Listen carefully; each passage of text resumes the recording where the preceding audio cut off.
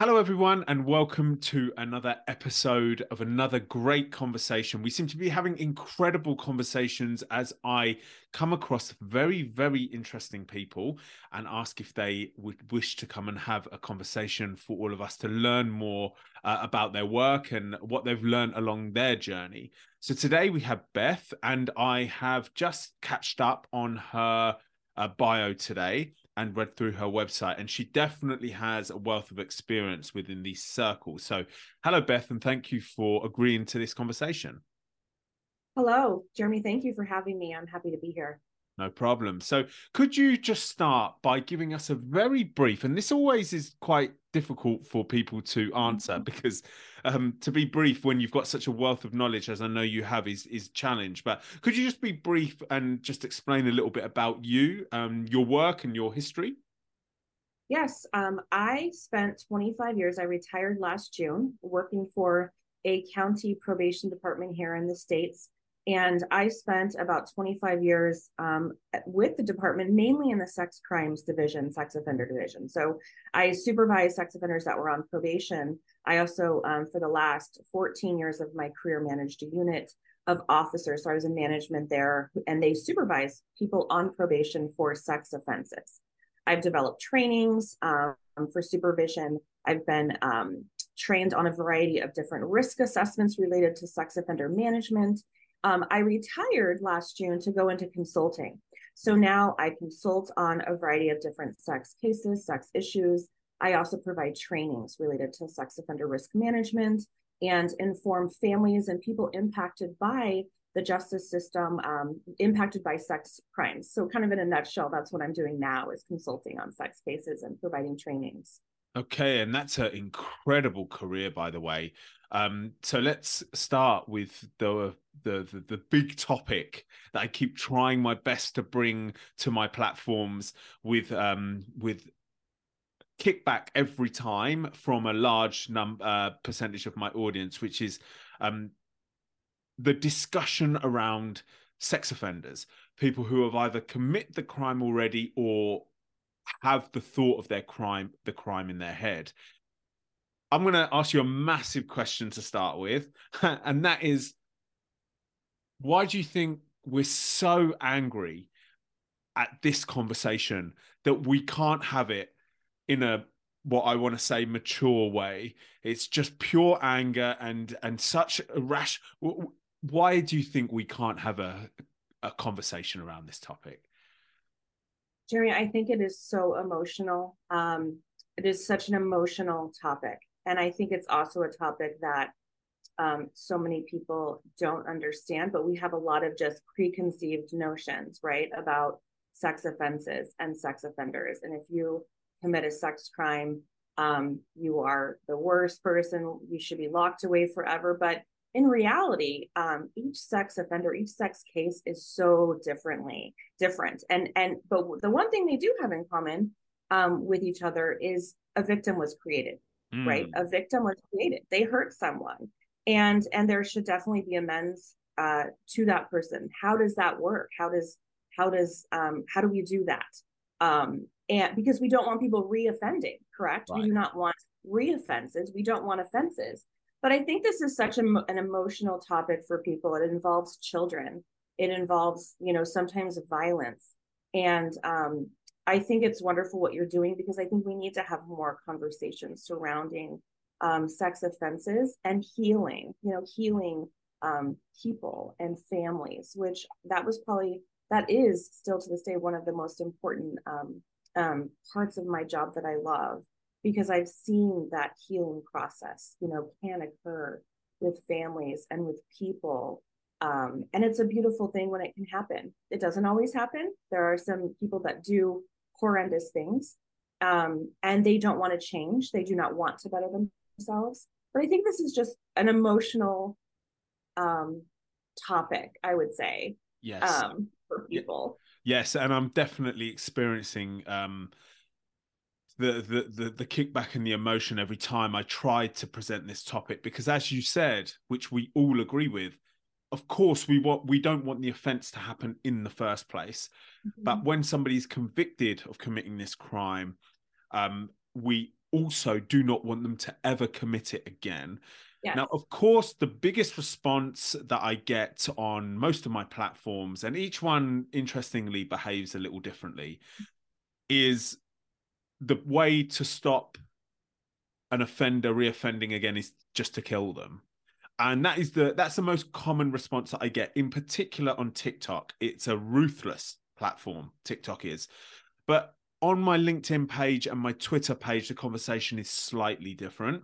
Facebook is very emotive as well. So they're all behaving slightly differently. Instagram has a slightly different conversation coming because, of course, we know that the death sentence isn't a punishment that's given for this crime. We know that.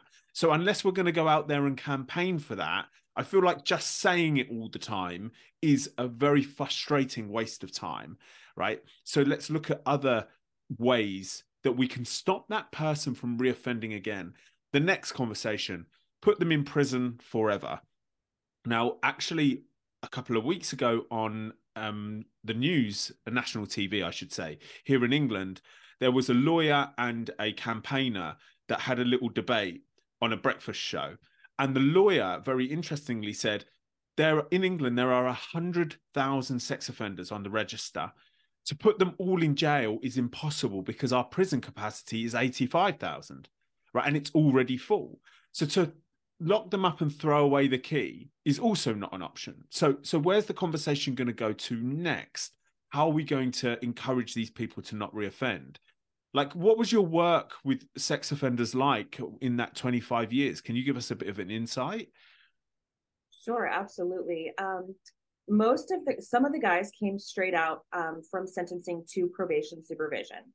Most of the guys, the offenders, they did some sort of prison sentence, whether it was 5 years in prison, 10 years in prison.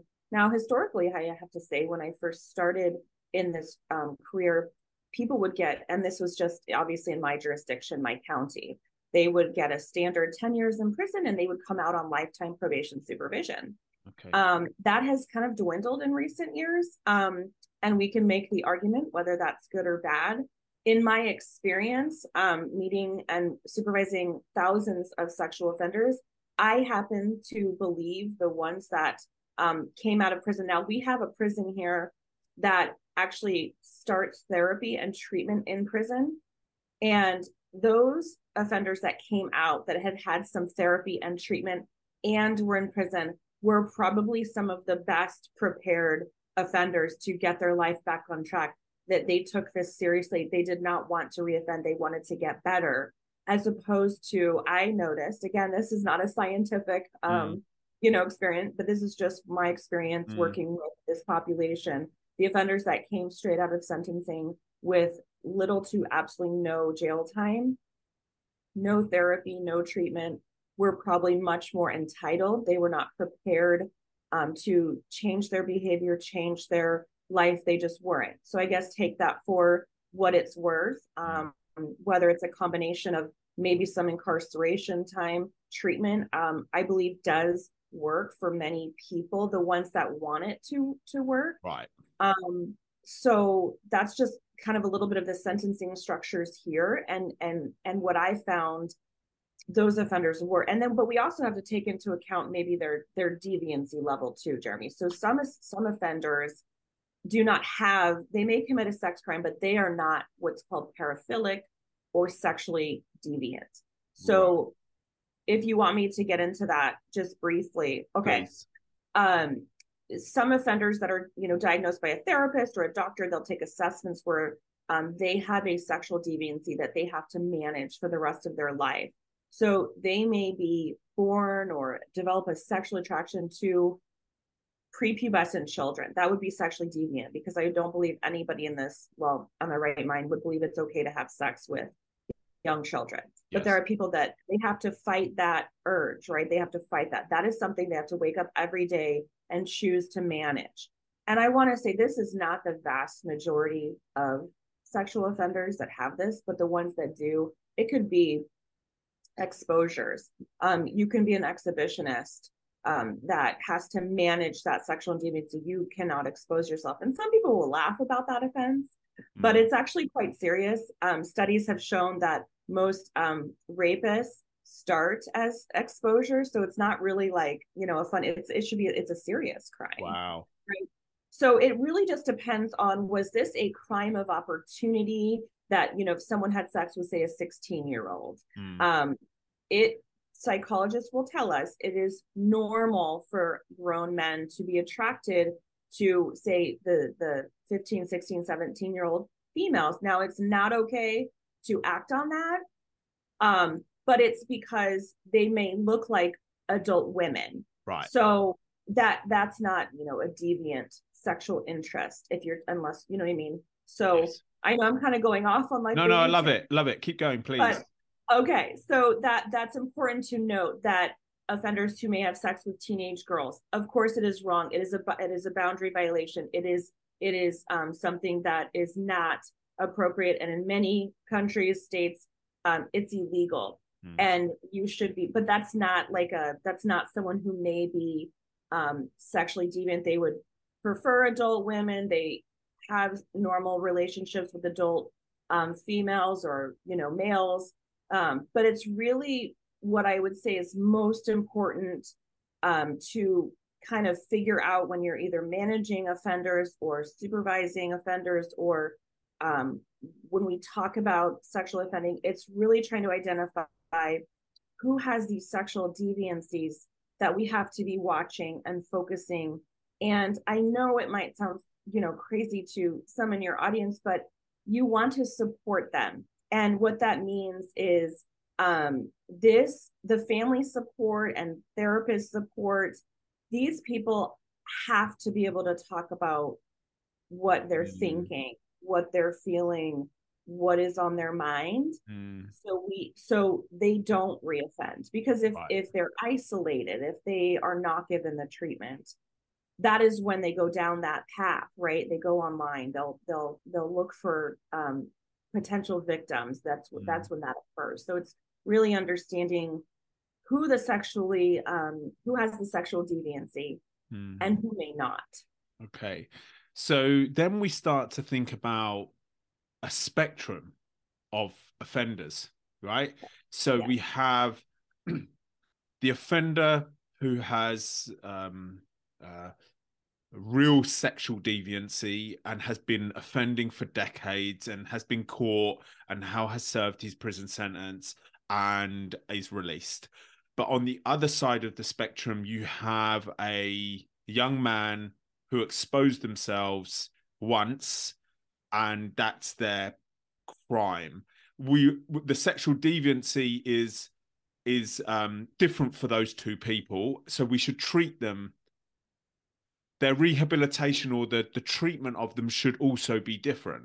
I'm just trying to think about what people will be feeling right now. It's like our view towards those two criminals should be different. They're still criminals, right? But they're at different ends of the spectrum, even though they've both committed a sexual crime. Yes, exactly. And then how is their rehabilitation in the community going? So the treatment program, because they committed a crime, they created a victim, their treatment may be the same. But how are they then managing themselves in the community? And that's where supervision comes in. That's why supervision is so important. And then, we do have lifetime probation here in the state of Arizona, where I'm from. I don't think every state does, or every country may. And we do have a pathway off lifetime probation. We do have something that's called early termination. And but really, there needs to be some time that goes, into longevity, right? So when someone's going to change their behavior, you have to have a certain amount of time to say, you know what, this person's passing polygraphs, this person is holding down a job, this person is, we do ask a lot about someone's masturbation practices on supervision. And that's really important to know what their sexual fantasies are, and making sure they're not reinforcing any sexually deviant thoughts that they may have. So that's important to talk about probation, treatment. Now, when someone successfully graduates from treatment, the question then becomes is they'll be on probation still.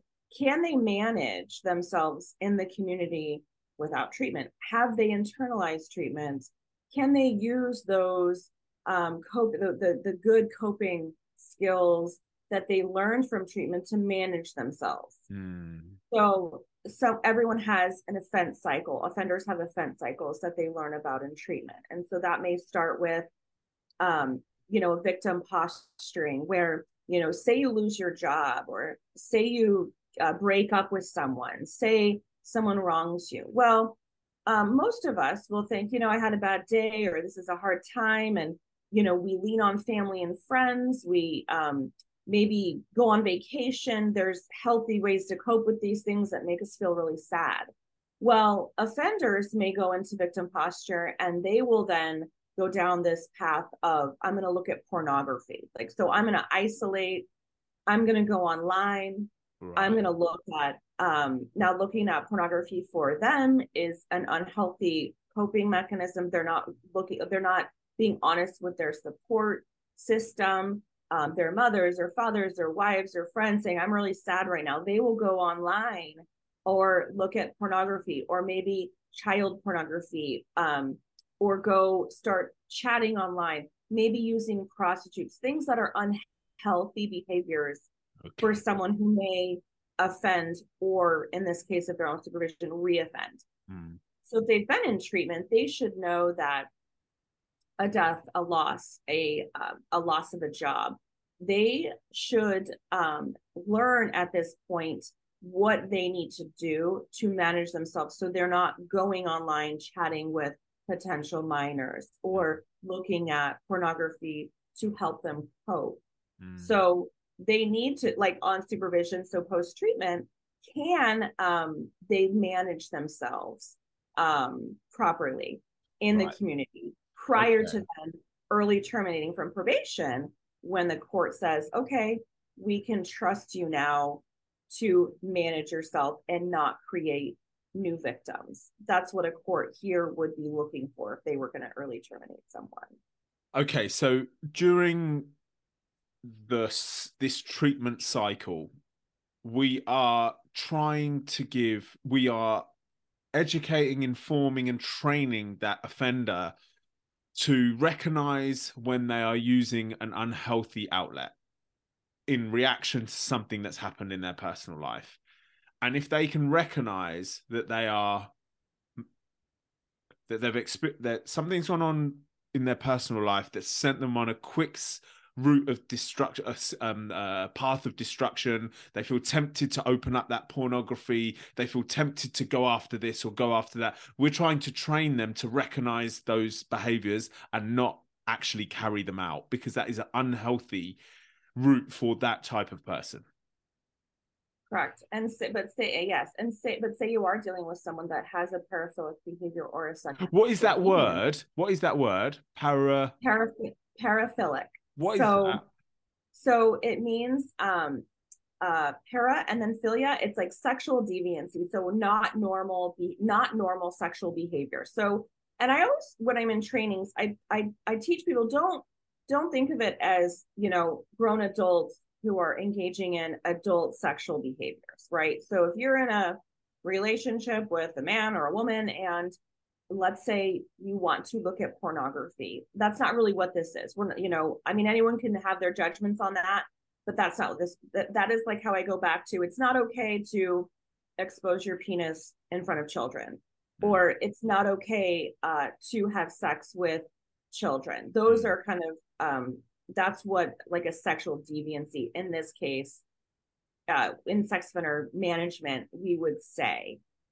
So there could be, there is, I think, several. Pedophilia, I mean, this word gets tossed around a lot, but that's an actual diagnosis. Not someone that has sex with a child doesn't mean they are a pedophile. They might have pedophilic interests. But like pedophilia, you have to be diagnosed by a psychologist, as that's your primary sexual interest, is prepubescent children. Right. So that's what I mean by paraphilia. So back to your treatment question, if someone is paraphilic, it's even more important for them to understand their offense cycle. And when they start getting into a mood state that is very leading them, could potentially lead them down a path that is destructive for them, where they are going to hurt someone else, reoffend. They have to stop themselves. And that's what treatment, one of the things, I mean, treatment is amazing. And there's so much to go into there, but that's one thing. One component of treatment is understanding what that looks like for you, for any offender. But any of us can get right into a bad mood state. It's just we don't go out and hurt people. Right. So but this person has. And so they learn what that looks like for them and what they need to do to make sure they don't go down a path that is going to hurt someone else and really hurt themselves, because they'll go back to prison. Right. Yeah. Okay. I just would love to get into this terminology quickly again, because I know actually through being called out a couple of times that I am using the incorrect terminology. So a paedophile is somebody who has committed an offense to a sexual offense to a prepubescent child. Is that correct? It is someone who, this is usually done by assessments. So they'll go see a psychologist, and because they don't even have to be convicted. You could have people who are pedophiles that have never been convicted yet, right? They haven't been caught. Right. So these are people that are diagnosed by a psychologist as someone whose primary sexual interest is in children. Okay. But not everyone who has sex, say, with a child is technically, they'd have to be assessed, is what I'm saying. Right. Because you could have somebody who has sex with a child, but it's not their primary attraction, right? So then we're saying anyone, but what about so that's the paedophile definition for prepubescent children, but what about post-pubescent children? What's their label? So the term there would be hebephile. Okay. And so, but not everyone that, again, commits a crime against a post-pubescent child is a hebephile. But there are people whose primary sexual interest, that is their preference. Right. So again, finding out through assessments, through their treatment providers, they need to know that. They need to be aware of that, and they need treatment to understand, because it is hard for offenders to understand that about themselves, right? That they sometimes start and live in denial sometimes, right? We don't want to believe the worst things about ourselves, or we don't want to, so they need to work with their treatment provider to understand what their sexual issues, or if they have any deviancies. So that would be someone who's a hebephile. But again, not everybody who does that is a hebephile, but there are people who that is their primary sexual interest. Okay. Are the teenage or post-pubescent teens. Okay, so the word paedophile comes with a charged emotion, and so I was under the impression, just before you thankfully educated me in this, that anyone who has an interest in post-pubescent children that are still underage, we label them as sex offender. That's what I thought. But let's just take these two terms, paedophile term and the sex offender term. From my understanding, the word paedophile is hugely charged with extreme anger, and the word sex offender, not so much so, right? Now, coming from the offenders, these terms and these labels that are hugely charged emotively, I can only imagine that it's keeping a percentage of them quiet about what they've got in their head, because they don't want to be seen by society in this way. And for them to keep quiet about what they've got in their head and battle it on their own is a higher chance of them giving into the temptation one day when they've had a bad day or something has gone bad in their personal life. And that is a danger. Whereas if we had a society that was a bit more open about this, where people could come forward, there was a center where they could go if they recognized and could speak to trusted professionals about what they've got in their head, that could be a good way to prevent them from ever committing the crime. Would you say that this is, I'm talking some sense? Yes, absolutely. Yes, absolutely. You are, Jeremy. I mean, and there have been a number of people that I have met with that have said, I wish I had somewhere to go. I didn't know where to go. I didn't know who to talk to about what was going on in my head. They knew it wasn't normal. They knew it wasn't okay, but they were, scared. And they don't know where to go. Who they didn't know where to go. So if Okay. they were able to, potentially there was, um, a safe space for them to discuss their feelings and get the therapy, it is a good question. Could that prevent offenses from occurring? Okay. Now, for anybody that is listening to this, that is now starting to feel angry because it feels like this conversation is going down the route of having a level of empathy to the people that commit these crimes, and people who would possibly respond to our conversation and say, you're showing sympathy for them. Why are you supporting them? They are pure evil. You're trying to normalize the crime. What would your initial response be to those people? Well, I would say I would never normalize sexual offenses. So never. It's not normal, and it's not okay. Mm. I have also, with again the thousands of sexual offenders I've worked with, they know this from treatment and with supervision. They will never live a normal life, and once they start going down the path of I want to be normal, that should be a red flag to them. Okay. So when we talk about empathy, I mean, I think I am I do empathize with people who struggle with this. Is that something any of us would want to have Right. to? Right. That is, it's not, I under it's not anything any of us would wish to live with Mm. or have one of our loved ones live with. Right. At this, it's just not. And so these are serious struggles, serious issues. But at the same time, no, the death penalty is not something that, we do in society for these offenses, nor really should it be for the vast majority of these offenses. People, we want people, all people, to, I think, be productive members of society if they can, correct? And the other thing I would say, throughout the course of my career, I've arrested thousands of offenders, right? So on supervision, if someone's seriously violating probation or leading themselves down a path of reoffending, filing that petition to revoke their probation grant, arresting them. I've signed thousands of those warrants for people's arrest. I have recommended people go back to prison. I don't believe that everybody wants to change. Those people should be identified because I don't believe they should ever have the right to hurt somebody again. And our court system should recognize when somebody is a repeat offender, someone that has had the opportunity, they've gone to prison, they've gone out on supervision, they have had the opportunity for treatment, but they will not change. Those people, I would argue, should not have the right to live in our Right. society. And Okay. those are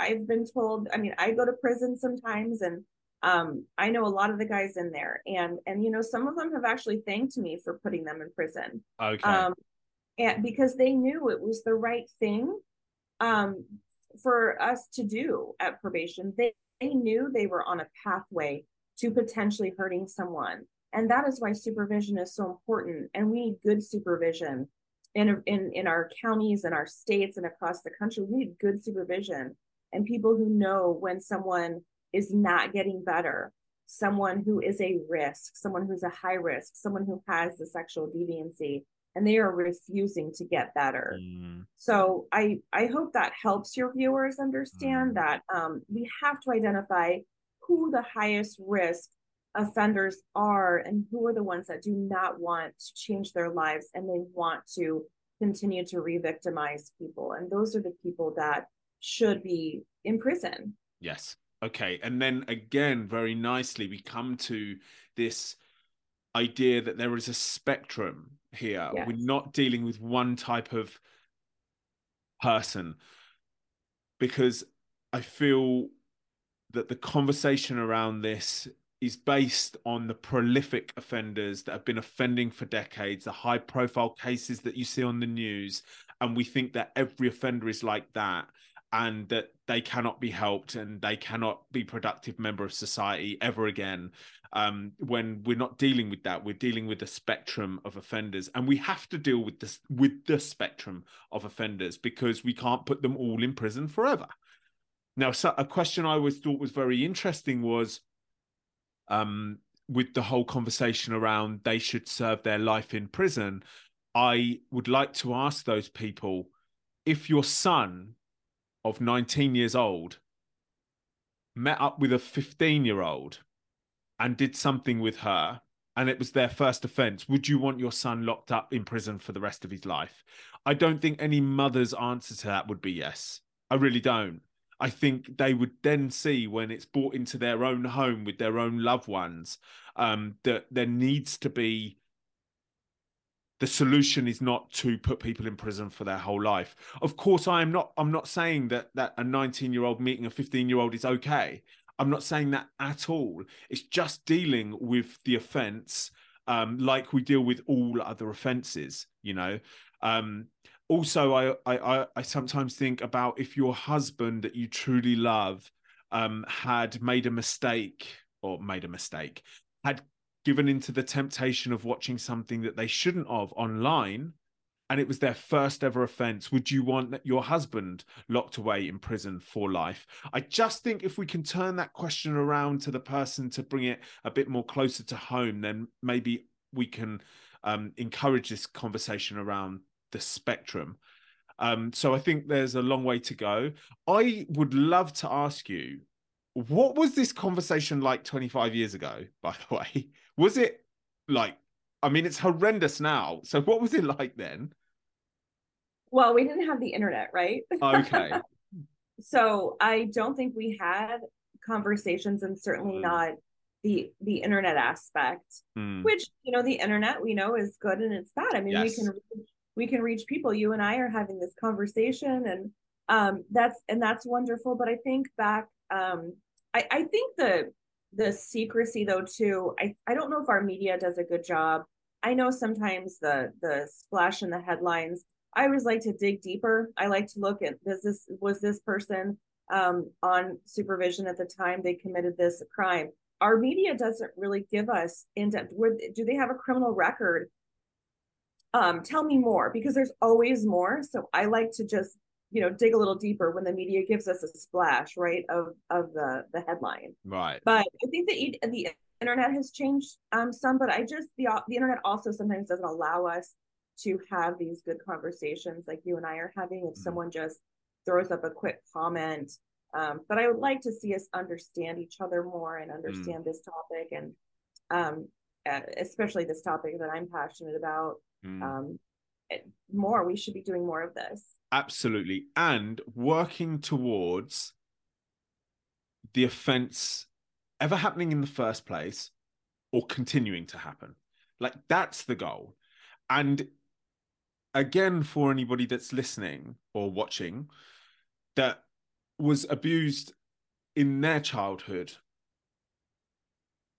I want to ask you, if the person that abused you was somebody that would have sought help if it was available to them, would you have wanted it available to them?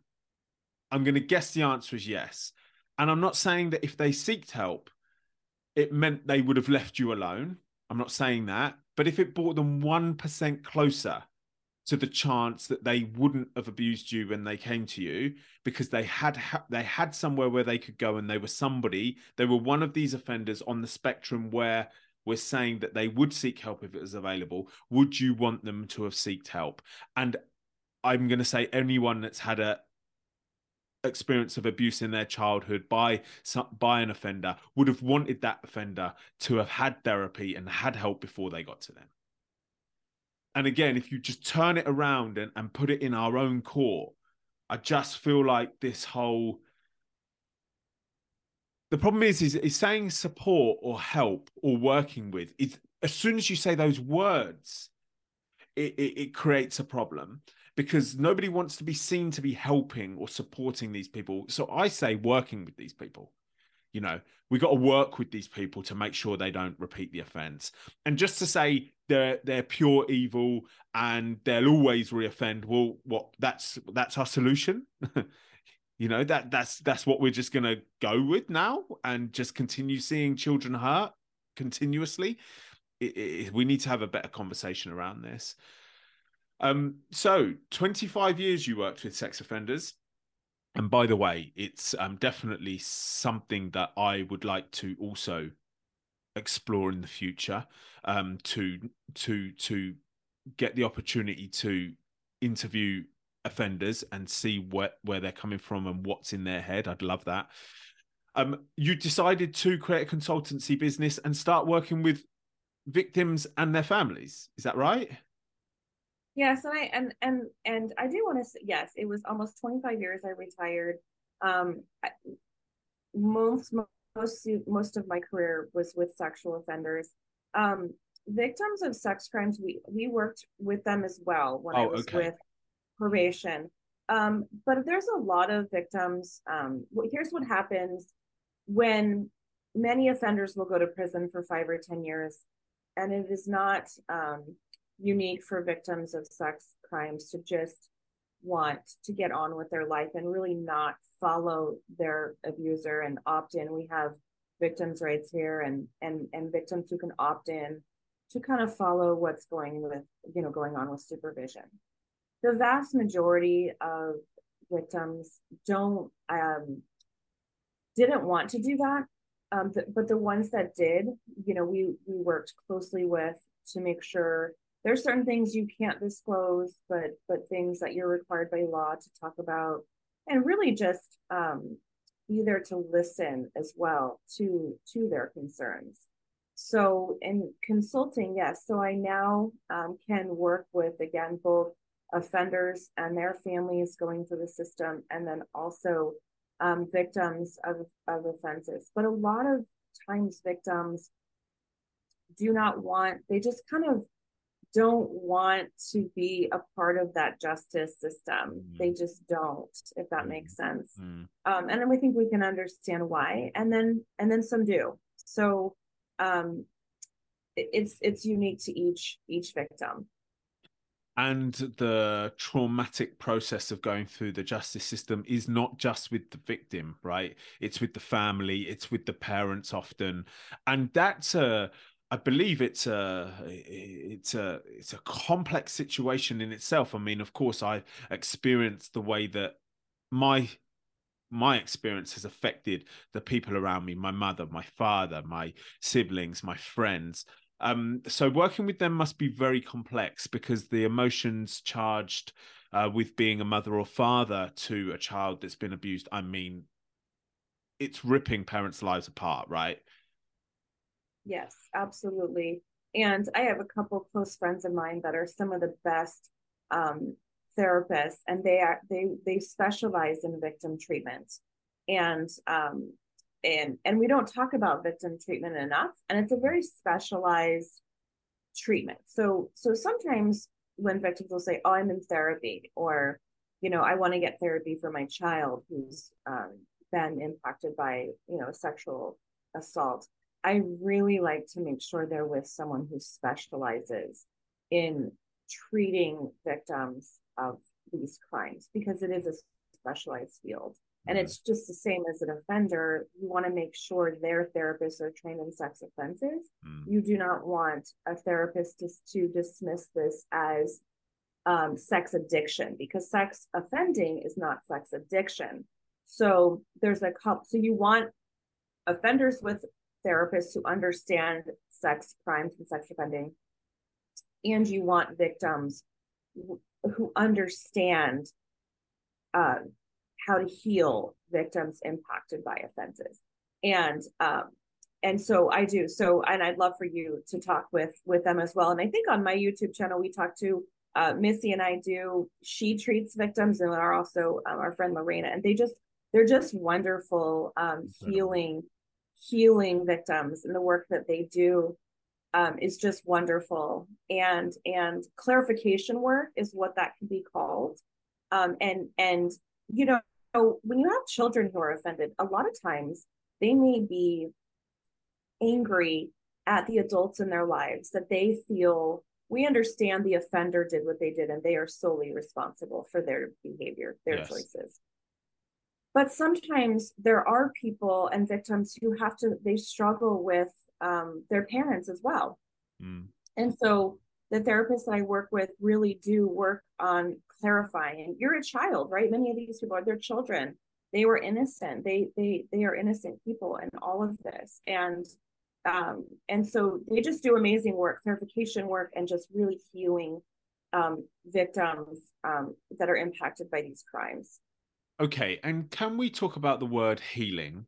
Because I have often felt a resistance to that word, because I feel like it implies that you can be fully mended, that you can be fully fixed. And I don't ever believe that's the case with anything that caused you trauma in your childhood, whatever that be, even if it was your toy got broken and it never got repaired, and that caused you some trauma when you were 4 years old. Like, any level, it's like you carry these scars. Like, we're human beings, that's what life is, right? We are carrying scars, all of us.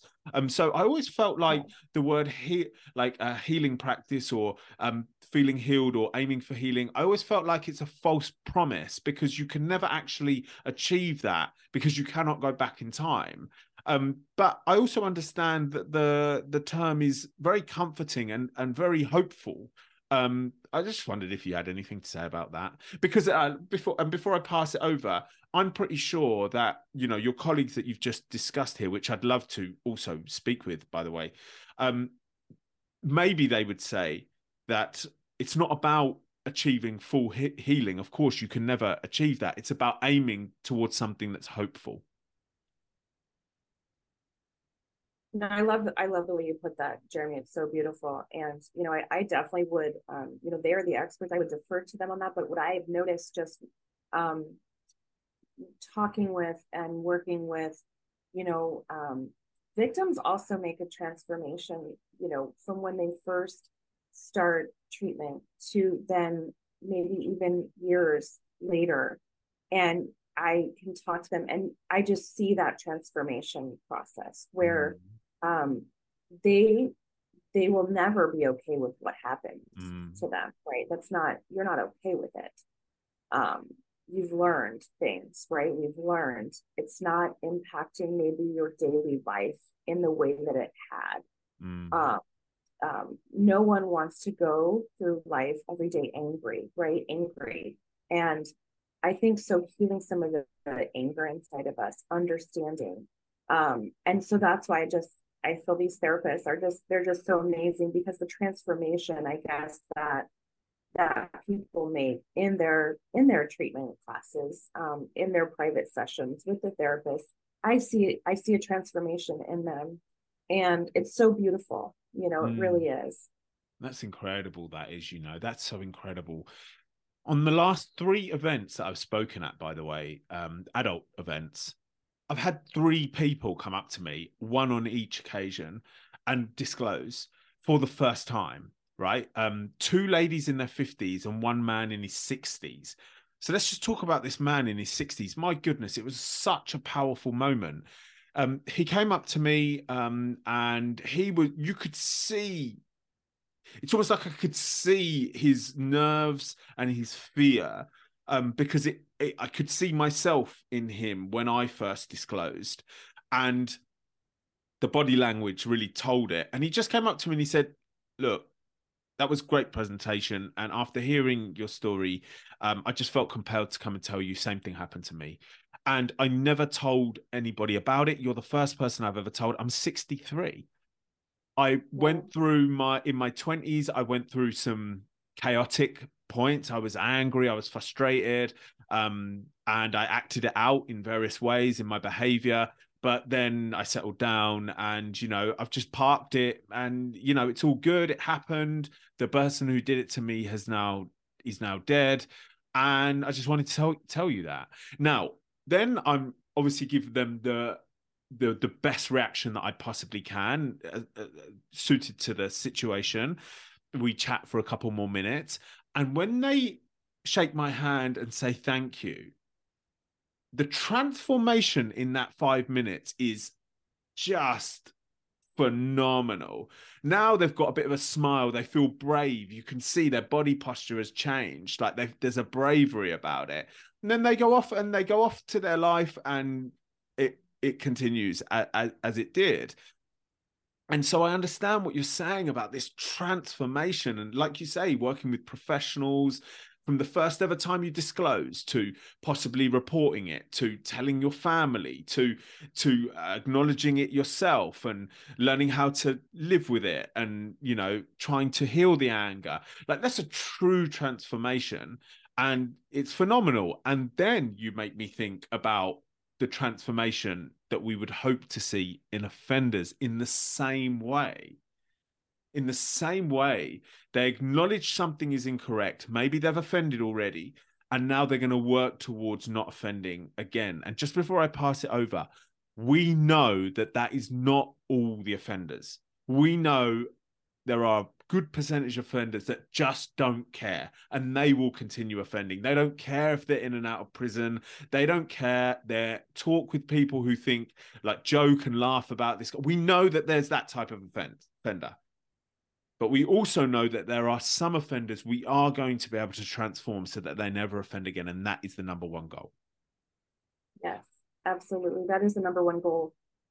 Is no more victims and healing the next generation, right? Making the next generation better, healthier, right? And talking about this will, I think, make the next generation better and probably and less impacted by sexual offending. And I think that's what we all want. Yes, absolutely. Do you ever get any kickback? Did you ever get any kickback in particular when you were working in prisons with sex offenders? I'm pretty sure you had 1,000 times people saying, oh, why do you want to work with them? And did you have any general kickback? Always. I mean, that was a question I often got. Why do you work with that population? Why do you want to work with, with those offenders? And I thought, I would often say, I mean, I liked the challenge of working with that population. I liked the psychology behind this is fascinating to me.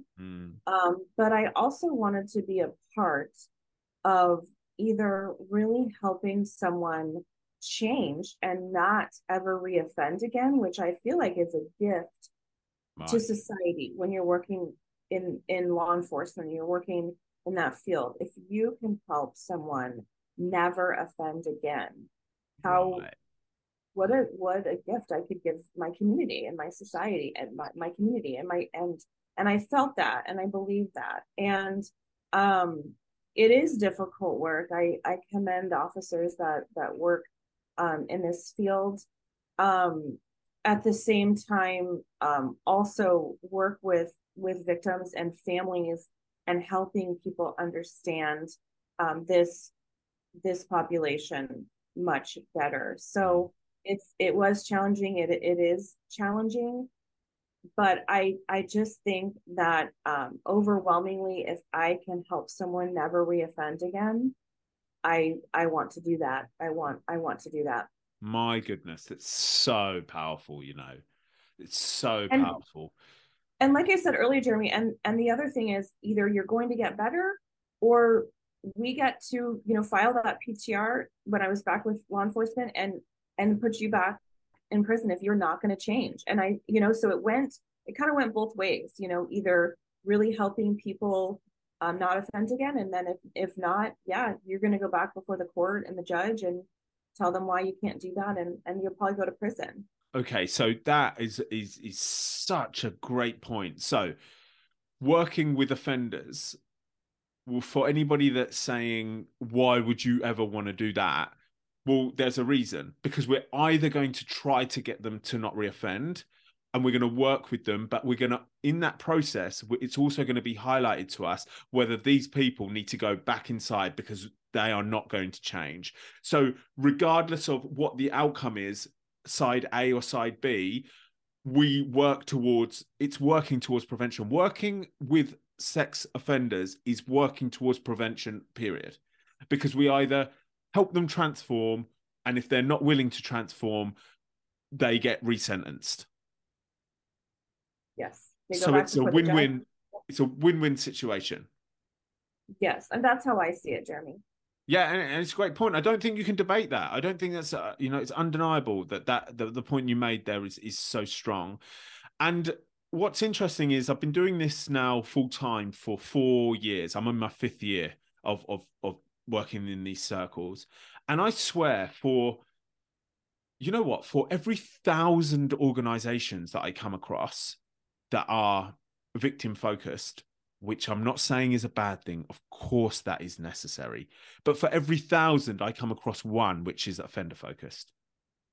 And I feel like that is not the correct weighting, of our time. Like, of course, we must incredibly support the people that have been through these horrific crimes. But actually, in an ideal world, that support would not be needed. What we're trying to do is we're trying to get rid of all the victim focused charities. Like, we want to live in a world where there's no need for them anymore. So we want to do them out of business. That's actually what we want. Yes, absolutely. And the one thing too, Jimmy, I often tell people is victims and offenders really do, they want the same things. They do, because I can talk to both sides. They want accountability, they want fairness, they want justice. That's proper. And they don't want anybody re-offended again. They don't. And so if we can somehow bridge these gaps and work together, and educate, and I've worked with a lot of families where incest has Right. been a generational, from generation to generation, passed on, and that family being in therapy, and what these therapists can do with these families, again, more transformation. You have offenders, but you also have victims, all in the same family. And Wow. everyone, yeah, it's very it's that those families have to do a lot of work to come together and try to transform, so then the next generation in their family is not impacted by sexual abuse. Wow. And like I said, the therapists that I've worked with over the years, I can't give them more kudos and credit for the amazing work that they've done. And these families impacted by incest, that is so hard to talk about, right? That is, if your family is a family that's been impacted by generational sexual abuse, by whether it's grandfather, uncle, or brother, and just that's what happens. They all come together when it's finally someone's in the justice system, and they want to change their family. Wow. And it's just powerful to watch that occur. Wow. So fascinating and incredible and great information. So Beth, we're coming up to the hour now.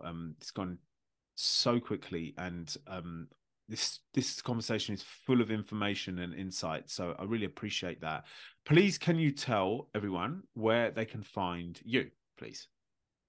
Yes, I'm on Instagram. BHG Consulting Group is my Instagram.